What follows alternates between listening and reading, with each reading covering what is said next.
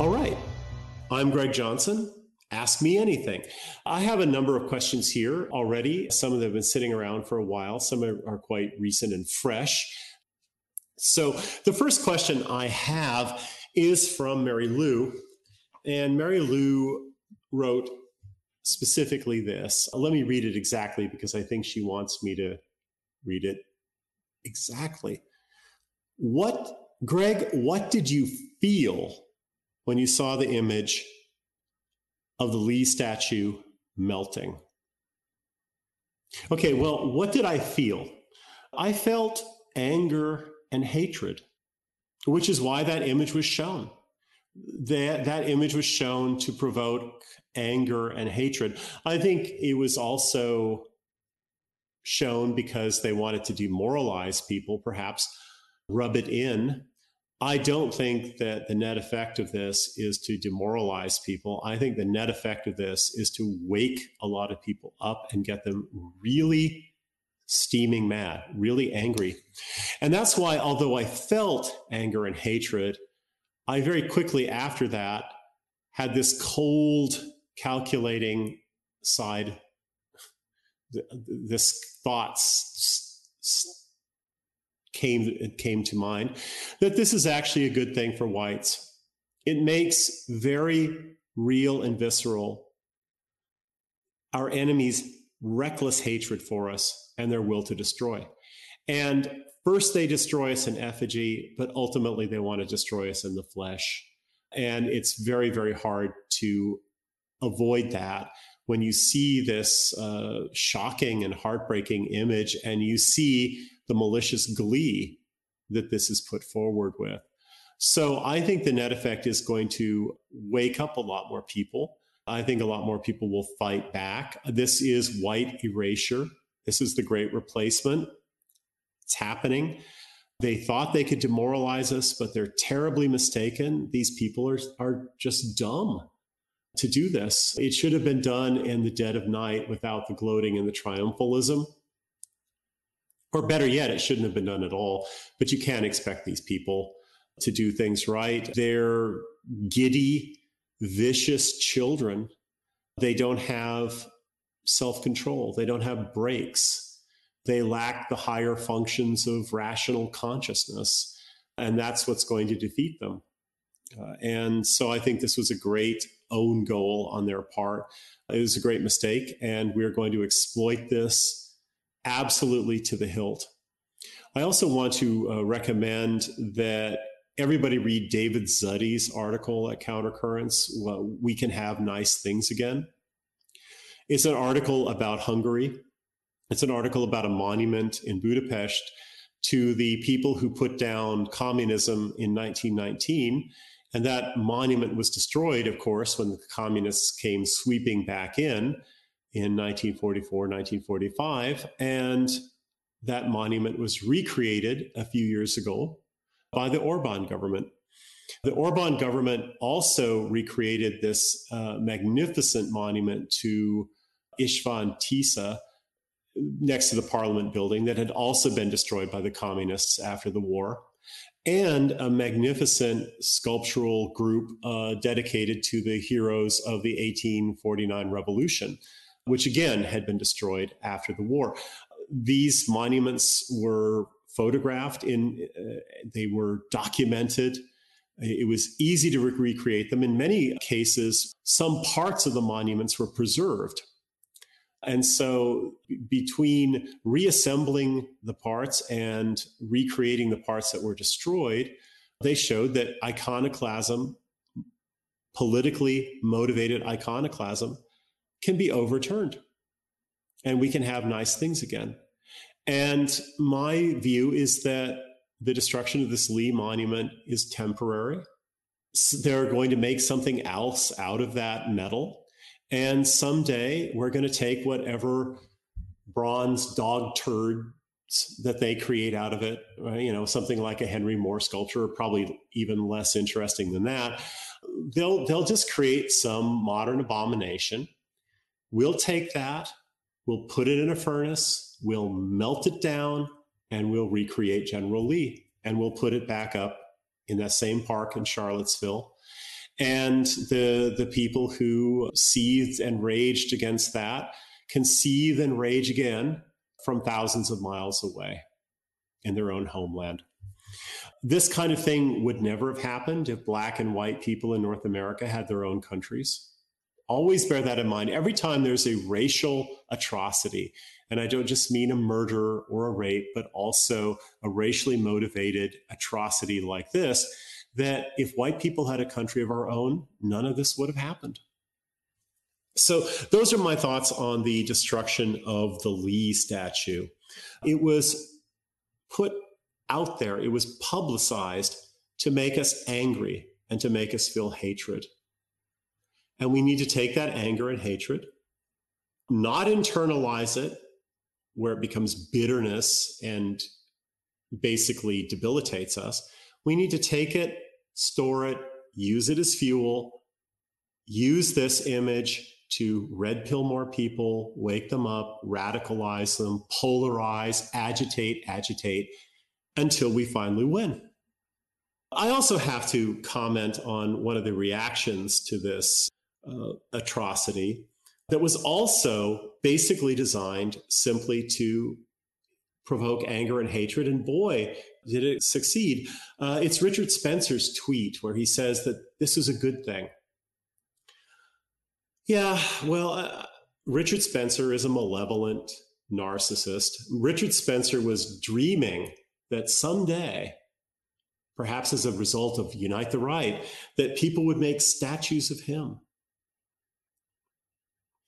Of course, that's never going to happen. He's a laughing stock. He's a lol cow.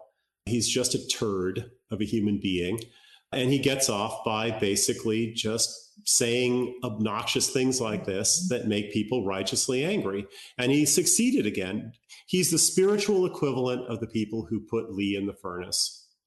And these people are despicable. And historically speaking, they will just be swept away by the restoration of a better society, which is what we stand for. All righty. So are there other questions here? Let's see.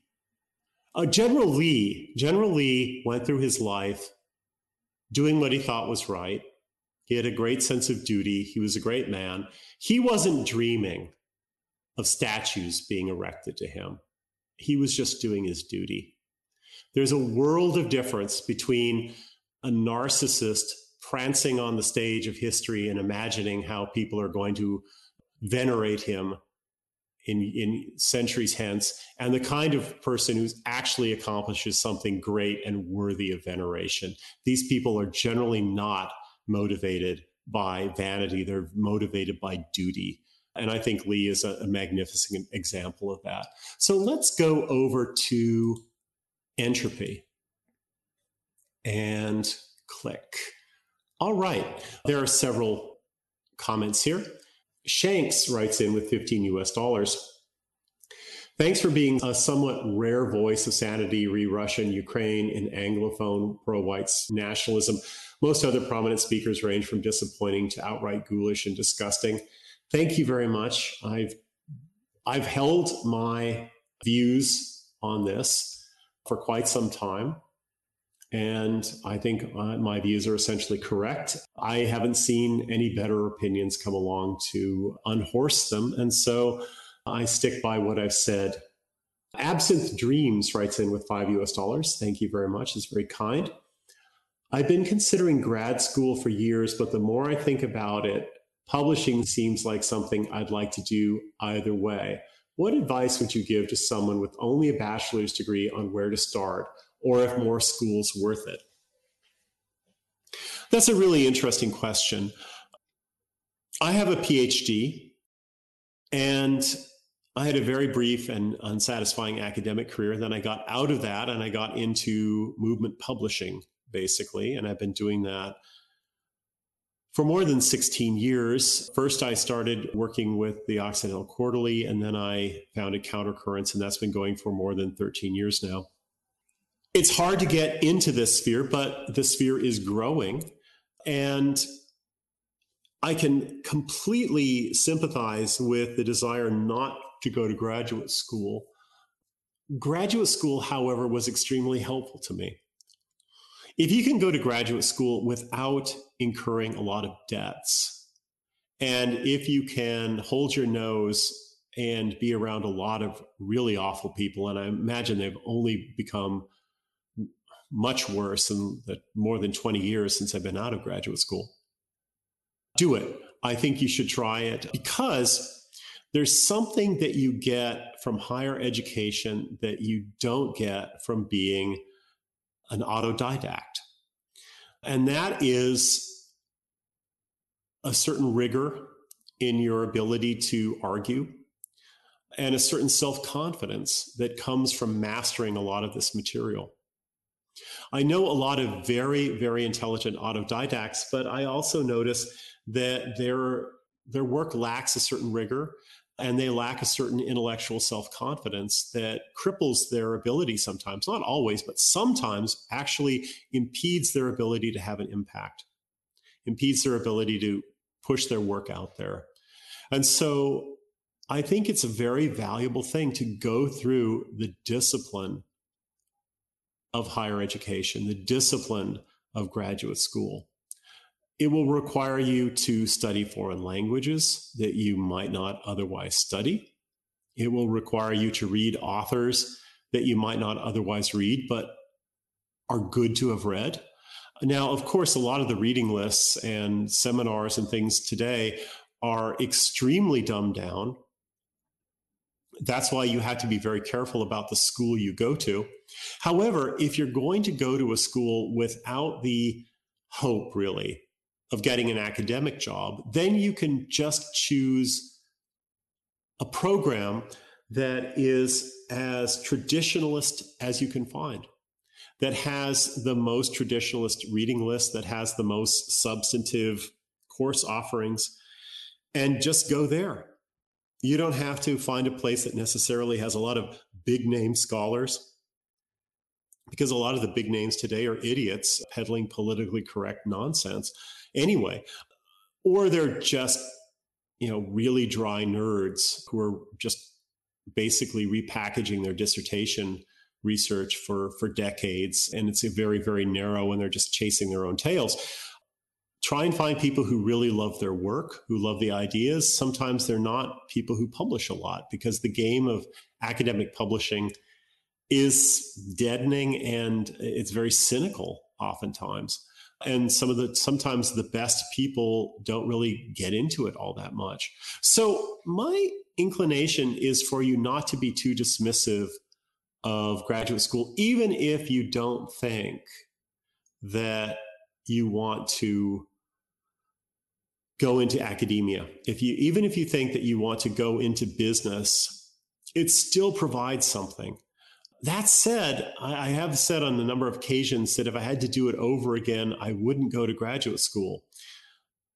But I've said that on the assumption that if knowing what I know now, I wouldn't go to graduate school again. But of course, knowing what I know now, a lot of what I know now is stuff that I only got through graduate school.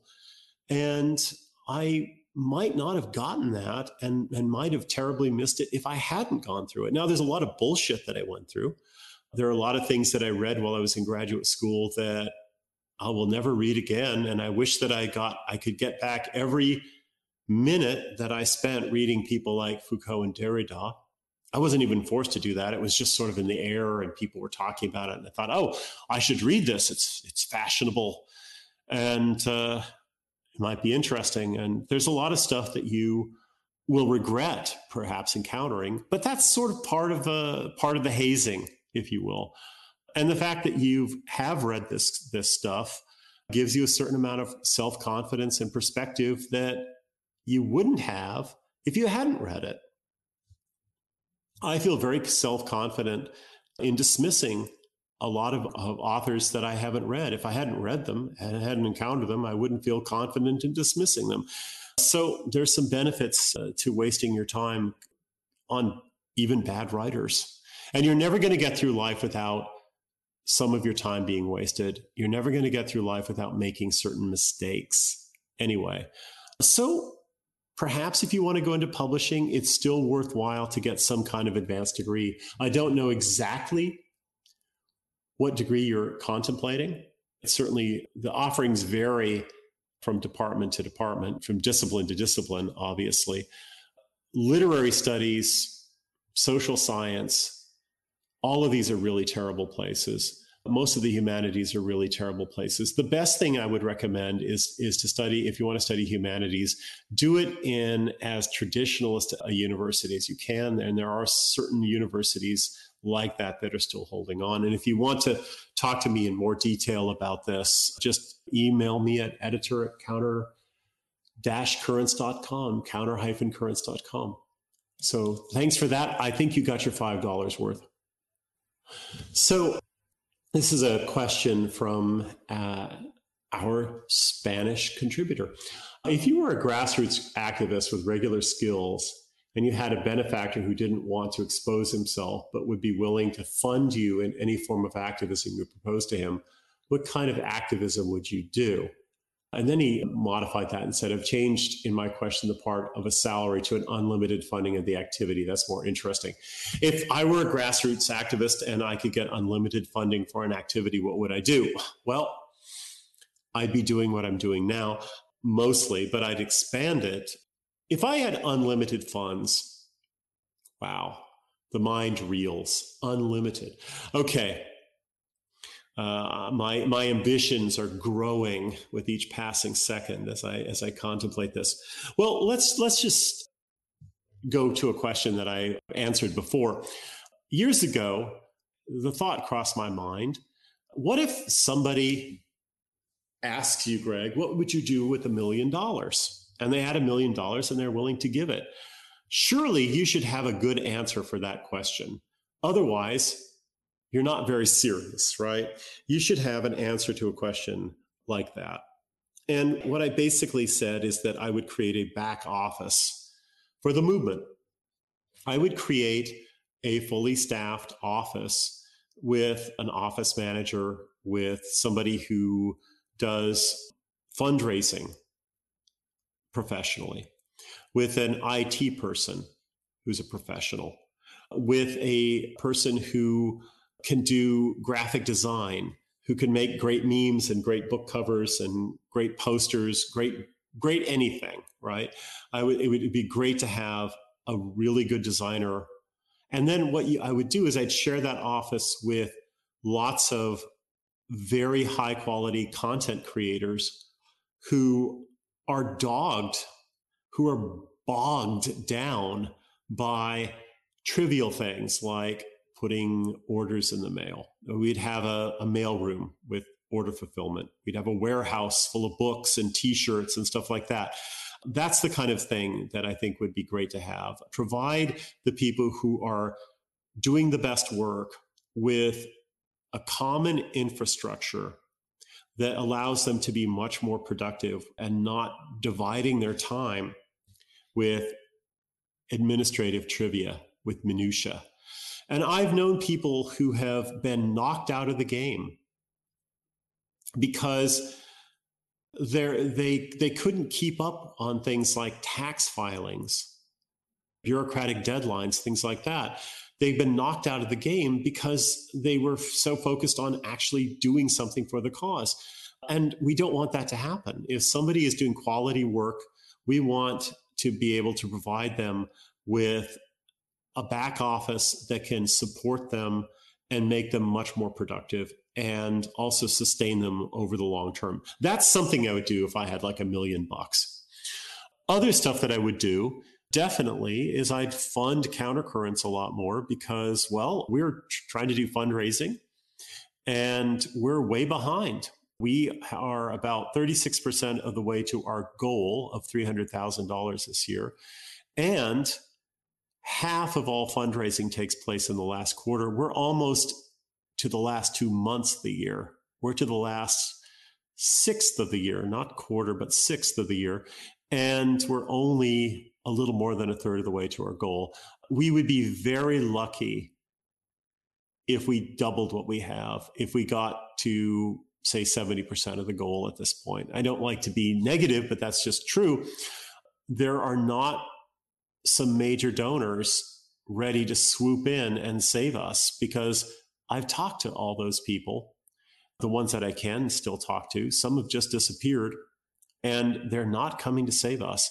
We are going to be saved by smaller donors and new donors, which brings me to this matching grant. So if you want to be a new donor and help out, if you want to come to the rescue, your donation will be matched up to $1,000.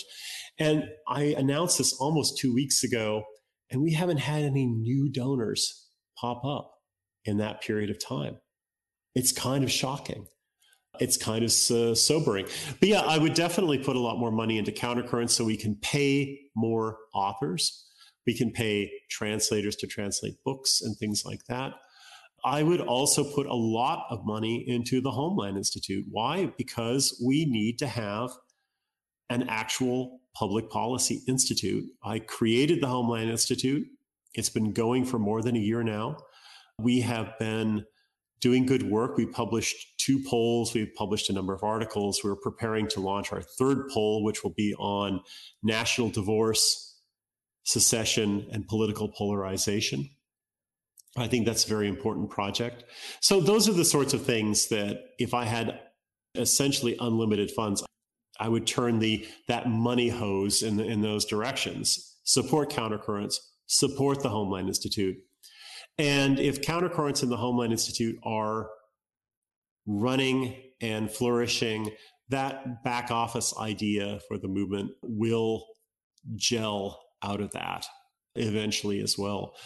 If it takes bringing more and more content creators over to Countercurrents and giving them salaries and things like that, that might be the form that it takes. But we do have a back office that are doing good work. I'd like to keep them doing that good work. And I'd like to expand rather than shrink in the new year. And we're actually facing shrinking in the new year. And we're not the only ones doing this. It's happening movement-wide, and it's happening outside the movement as well. There are a lot of organizations that are facing cutbacks because they depend on fundraising, and fundraising is way, way down at the present point. And it has to do with the global economic recession. Ultimately, it's long COVID, put it that way. We're all suffering from a very, very long, not COVID infection, but a COVID hysteria that is manifesting itself in a global economic recession. They won't even admit in the United States that we have a recession. They'll probably admit it in the first quarter of next year. But we've been seeing the recession at Countercurrents all year long. So yeah, that's what I do. That's a very good question. Thank you very much for that. Peasant tier donor, thanks for all the efforts at Countercurrents. Rad Dad. Well, thank you very much. And if you're a first-time donor, we'll double that. I very much appreciate it. So thank you. Okay, $10 from The Rules of Reality Apply. I think the tranny thing is a psyop. It further breaks why it's the one victim suit that grants them entry into Satan's lair. It is also Squid Ink that drains conservative energy and distracts from the anti-white foundation of their project. It's diabolical, double plus diabolical. Well, there's no question that promoting this heavily is, people are up to no good. There's something absolutely ghoulish and diabolical about this. A great number of people are being gaslighted into permanently mutilating themselves and to destroying their reproductive potential. That's evil.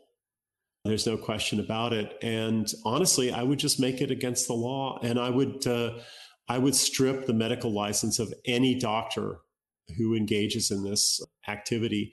I think that people who genuinely have, if it's even real, right? If it's even real, if people are actually suffering from body dysmorphia or whatever these things are, if it's even real, they should be encouraged to do other sorts of treatments rather than things that permanently alter and disfigure them.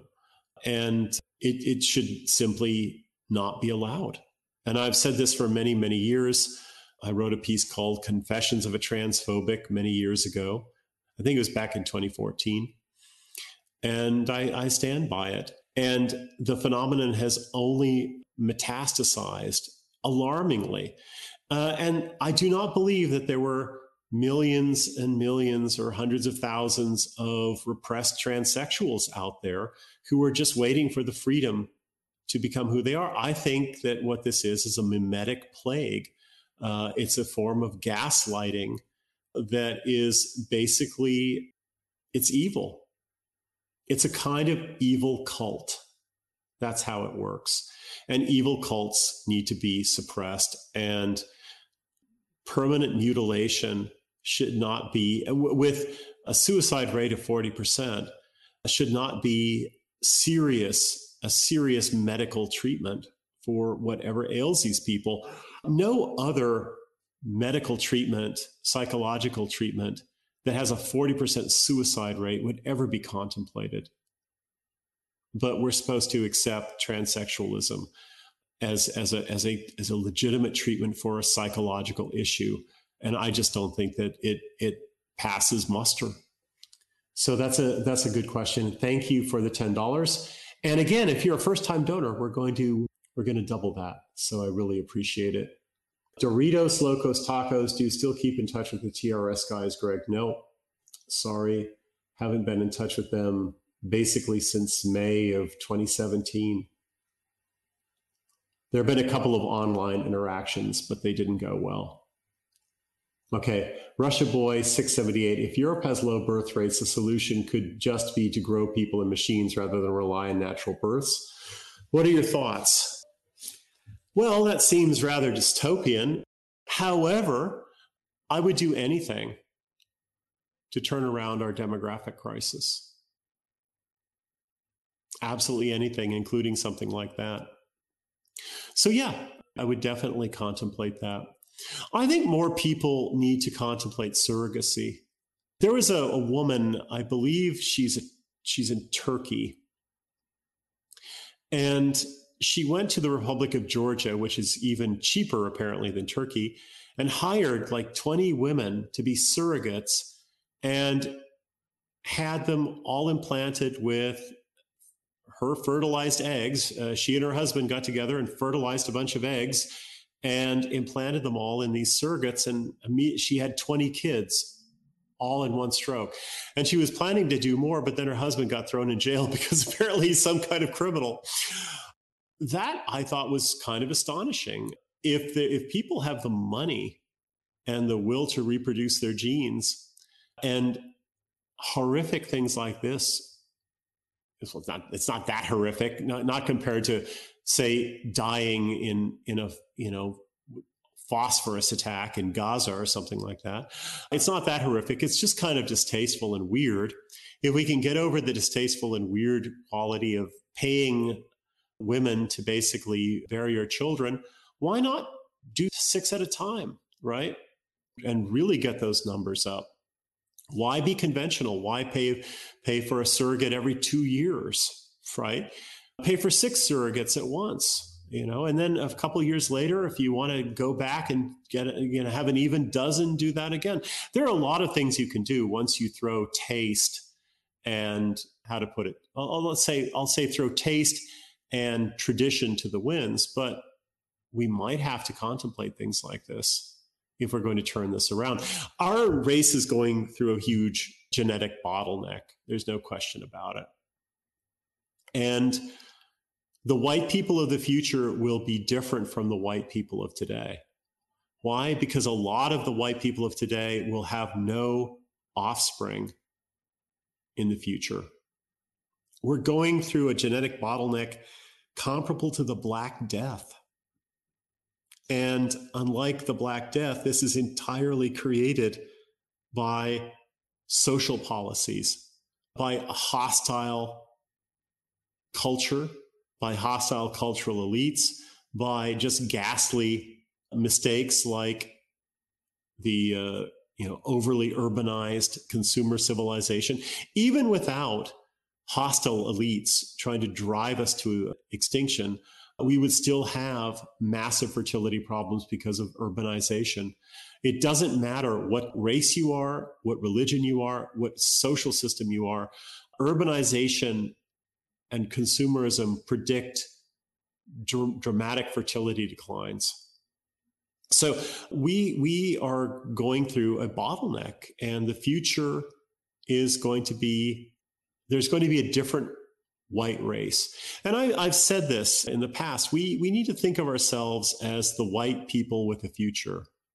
Our tribe, our movement is the white people who choose to have a future.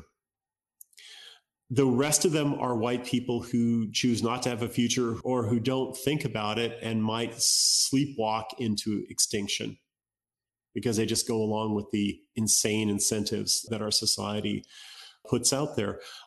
We want to save all of our people.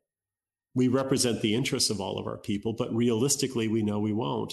And the white people with the future have to contemplate really radical measures to be white people with the future. So yeah, if we can't get the family thing in order, we might have to contemplate things like this. Machines are, well, that's way off in the distance, but surrogates are real. Surrogates happen today. And you can go to places where people have very low standards of living and hire a surrogate for a lot less than you'll be paying for a nanny in the first world or the second world, whatever. Is there a second world still? I guess there's sort of the first world and then the parts of the former communist countries in Central and Eastern Europe. Yeah, so that's a truly remarkable question. Thank you for that. I hope I haven't creeped out too many of my listeners. Slog has just donated 14 lemons. Thank you very much. I very much appreciate that. David Zuddy writes in, anti-space is code for anti-white. I do agree with that. That's a good one. The great arena for Faustian man is space exploration and colonization. We are always striving towards the infinite. I recommend the piece that I wrote about Frank Herbert. Actually, we put it up earlier this month. It was a talk that I gave in Dallas, Texas, Dallas-Fort Worth, to a countercurrents gathering there. And I think Frank Herbert is a great visionary. And he's had more influence on my thinking about politics than any other novelist. I wish more people were influenced by Frank Herbert than by Ayn Rand. That would be a great world. I would fear less for the future if more people were influenced in their politics by Frank Herbert than by Ayn Rand's novels. What are Greg's thoughts on revenge? This is Friedrich. Well, that's a good question. What are my thoughts on revenge? First of all, revenge is one of the great motives in drama, in literature. It's important. It's powerful. However, I don't think it's all that necessary, let me rephrase that. I don't think it's necessarily that healthy to dream of revenge. I think it's healthier to just let things go more often. And that would, basically get rid of a lot of great classic drama. If people are horribly offended and terrible injustices are done to them, and they say, well, I'm just going to get over this and put it behind me and go back to living my life. I don't want to become embittered. I don't want to constantly be imprisoned by the past. I don't want to be constantly fantasizing about getting revenge. I just want to get on with my life. That's the healthy thing to do. And that's why, you can criticize the metaphysics of Christianity, but the idea of forgiving and getting over things is not a bad thing, especially when you realize that Jesus was preaching to Jews who especially need that, because these are the never forget, never forgive people, right? These are the people who can hold a grudge longer than anybody else. And these are the people who burn with resentment and bitterness and have mastered the way of transferring it to their children and grandchildren. And yet we're the ones who are responsible for their trauma somehow. Anyway, it can be devastating psychologically to become embittered by past injustices that you have suffered. And the best way to avoid that embitterment, the best way is to live in a society where you get justice, right?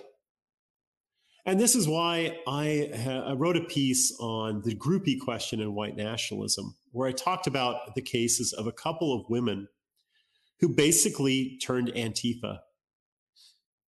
Why did they do it? Because they became embittered. Why did they become embittered? Because they were mistreated. They were mistreated. Everybody gets mistreated, right? It just happens. But why did they get embittered after they were mistreated? Because nobody came to their defense. Because within our movement, people did not rush to give justice to people who were aggrieved, who were mistreated. And that led to bitterness, and that led to some very, very bad doxing incidents. So the best solution to embitterment is to avoid it. And the way to avoid it, it's ultimately not in your power generally to avoid it, but it is in the power of society at large to avoid it. And the way that the society at large avoids toxic embitterment, eating your heart out over injustice, is to give you justice. That's what a good society does. And that's what a healthy movement would do, give people justice. And it would also call out the sorts of sociopathic people who do injustice and prey upon people. That's what should be done. So the solution to revenge is not to need revenge by getting justice done for the crimes committed against you, for the offenses committed against you. If justice is done, you don't have to become embittered. You don't have to dream of revenge, and you don't have to do it yourself. So, and really, it's better that way. It's better that way because objectivity and subjectivity are issues, right? You are not necessarily the best judge in your own case. Therefore, if somebody mistreats you and you go about getting justice, as often as not, you're going to commit injustices in the process. That's why we have impartial justice. That's why we have a justice system. That's why we go to other people and ask them for help when we've been wronged. So revenge is not a good thing. It's not something that should be necessary if you have a society or a movement, which is a sort of society in microcosm, right? A society in the process of forming, or maybe never forming. If you have justice from society, then revenge is not necessary. People having to seek revenge for the wrongs that have been done them is a sign that they live less in a civil society than in a state of nature. Now, this brings to mind a movie that I'm going to be talking about in a couple of days. On Monday, the 30th, I'm going to be on Frody Midjord's Decameron Film Festival, and I'm going to be talking about Sergio Leone's masterpiece, Once Upon a Time in the West. That is a fascinating drama driven by revenge. But of course, it's a revenge drama because it takes place in the Wild West. It takes place in a society that's on the cusp of civilization, a society that's emerging from the state of nature, where you can't get justice from your fellow men or from the system. And so people pursue vengeance. And the vengeance that's pursued in this movie is epic. It's awe-inspiring. But it's also obviously, how to put it, destructive of the soul of the person who's pursuing that vengeance. But when you see the horror that's been visited upon this man, you understand why, and it's absolutely gut-wrenching. In fact, the movie is so gut-wrenching that I only watched it once in my life. And I've never been able to bring myself to watch it again because it's just too emotionally powerful. So tomorrow I have to rewatch this movie. And for the second time in my life. And I fully admit that it's one of the greatest movies I've ever seen. It has some flaws to it. There's no question about it. I've watched bits and pieces of it over the years since then, but I've never been able to subject myself to the whole thing. It is an absolutely magnificent example of what great drama revenge can motivate, but it's not the kind of thing that you want in a well-ordered society. Friedrich writes, I'm really sorry I'm not a billionaire in this particular case. Friedrich, you've been very generous. And the standard answer that I have to people who say, I wish I were a billionaire, I wish I were a multimillionaire, I wish I could do more, is simply to say, if everybody did what they can, we would have no problems.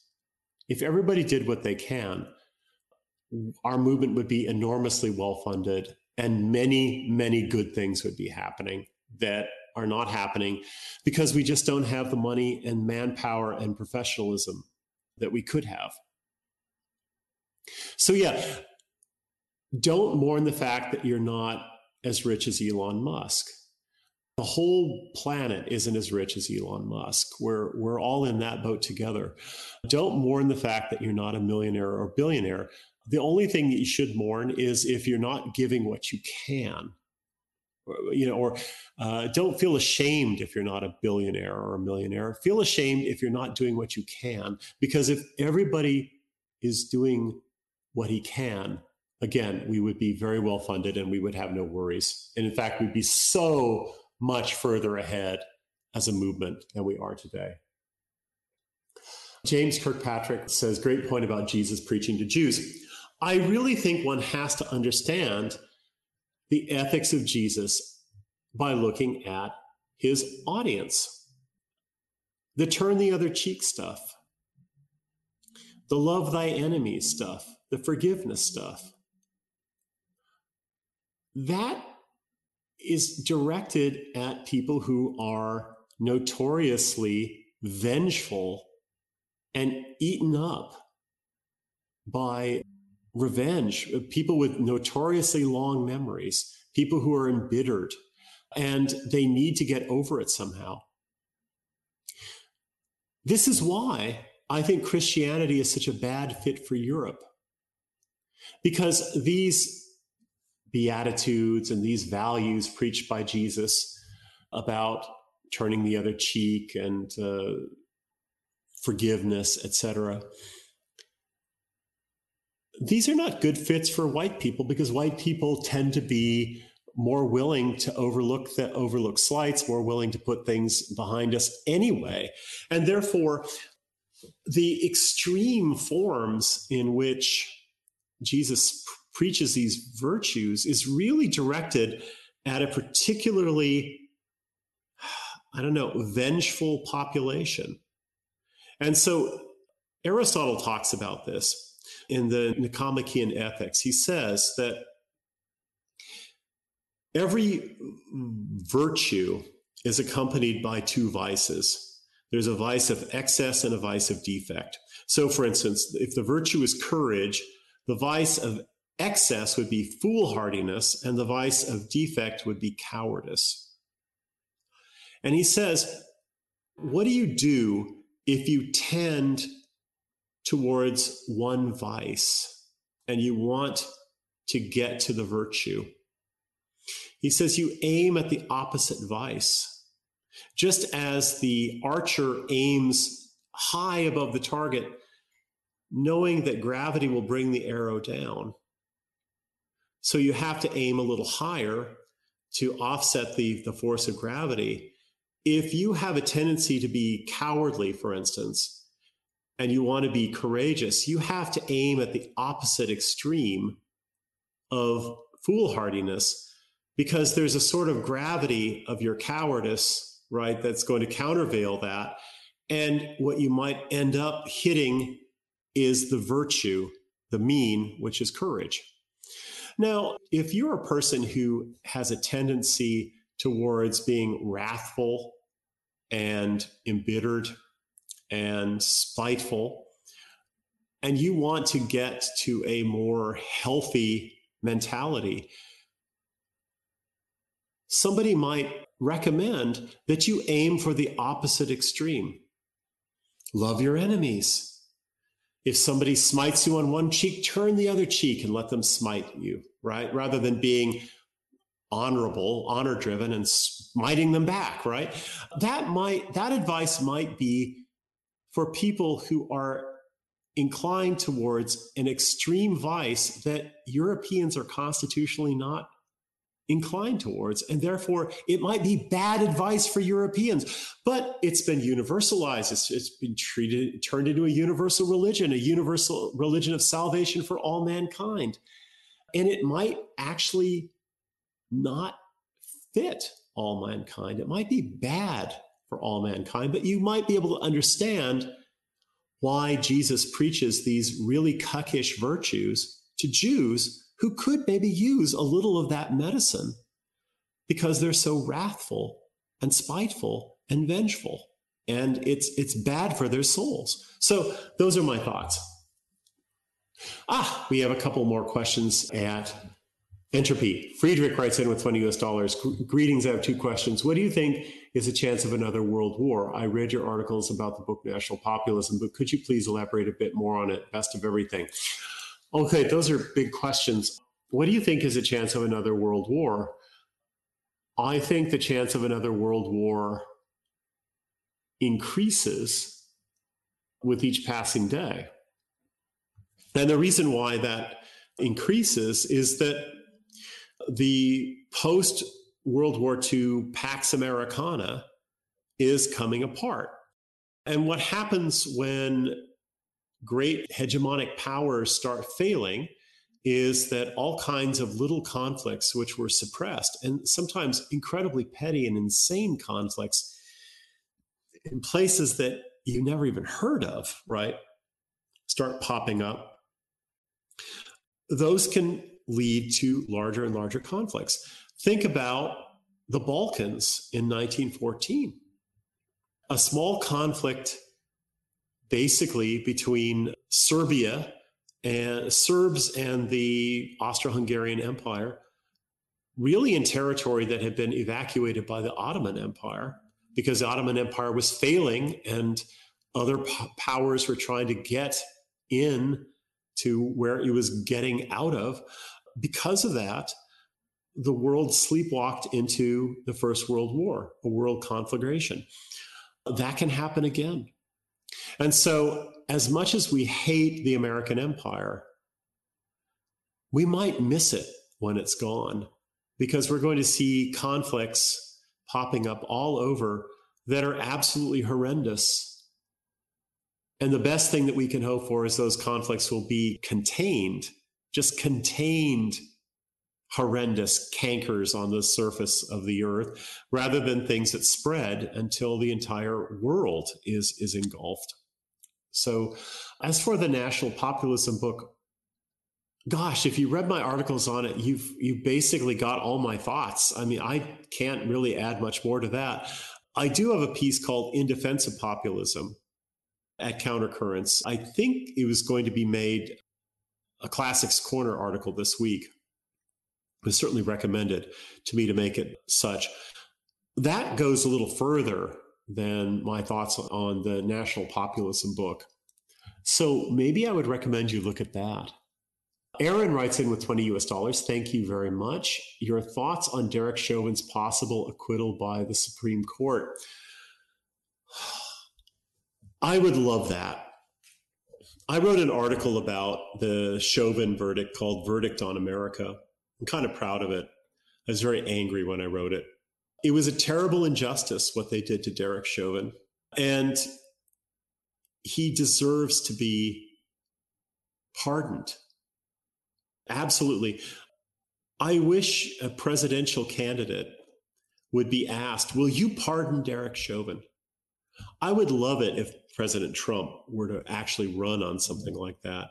That'd be fascinating. It seems unlikely. After all, Derek Chauvin was not a Jewish swindler or a rapper. So I don't think he would merit a pardon by Donald Trump, even if Donald Trump got another term in office. But if I became president of the United States, I would pardon Derek Chauvin as the first act, because it's such a massive injustice. And I do hope that the Supreme Court can overturn it.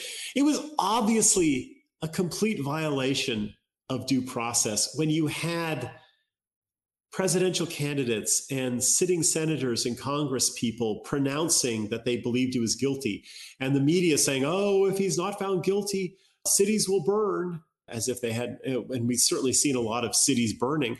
It was a total violation of due process, but the man shouldn't have been put on trial in the first place. He obviously did nothing wrong. Derek Chauvin did nothing wrong. And if BLM has taught us anything, it's that the knee of order needs to be on the neck of chaos at all times, or society will burn. I think we should take some of the bronze statues of George Floyd and melt them down and create a giant statue of Derek Chauvin kneeling on George Floyd. And that should be a symbol of law and order. Maybe we should get rid of the statue of Justice with her scales and her blindfold and just put that in front of jails and courthouses and things like that. The ancient Egyptians had wonderful symbols of the necessity of the state to restrain the forces of chaos. The pharaohs would have the images of Egypt's traditional enemies on their shoes, so that with each step, they would crush the Nubians and the Libyans and the Syrians under their feet, right? The forces of chaos have to be constantly controlled by the forces of order. And when I saw Derek Chauvin kneeling on George Floyd, I saw the forces of order quelling the forces of chaos. And unfortunately, we did not have a strong enough political establishment to back him up. And that has been very, very costly to America. The purpose of going into politics, and especially attaining the highest office in the land, the president, right, is to be able to step forward when there's a situation like that, and to call bullshit and calm these people down and say, Derek Chauvin did nothing wrong. If you riot, I will send out the police, and the police will shoot to kill. And Trump should have done that with the first BLM riot, frankly. The first riot wasn't his fault. Every subsequent riot was his fault. If he had called people out and given orders to shoot to kill, the number of cities that have burned, the number of people who were killed or injured, the number of livelihoods that were destroyed would have been reduced to almost nothing. But he didn't have the guts to do that. He didn't play that role that a leader should play. He loves to play the martyr. He's Christ-like in his own imagination, right? He will take slings and arrows for us. Well, he had an opportunity to take slings and arrows and basically just a lot of criticism from people who hate him. You'd think he would have gotten used to that. For coming forward and saying Derek Chauvin did nothing wrong, or simply saying the courts need to sort this out. If you riot, you will be shot down like dogs in the street. And it would have been over. But instead, he was too weak and he allowed this to happen. It's all on Donald Trump. Anyway, I would love to see Derek Chauvin acquitted. I'd love to see those George Floyd statues in a furnace melting down, and Derek Chauvin monuments with George Floyd in a suitable position being erected in their place. Folks, I've been going at this for an hour. Thank you so much. We will be back next Saturday with another episode of Countercurrents Radio. But before that, Monday on the Decameron Film Festival, I will be talking to Frody Midjord about Once Upon a Time in the West. So tune into that, and then tune back in a week from today for another episode of Countercurrents Radio. I want to thank all the listeners out there. I want to thank the donors. I want to thank the moderators. We've had such a well-behaved audience, but I really appreciate your moderating magic anyway. We will be back. It's been a pleasure. Take care.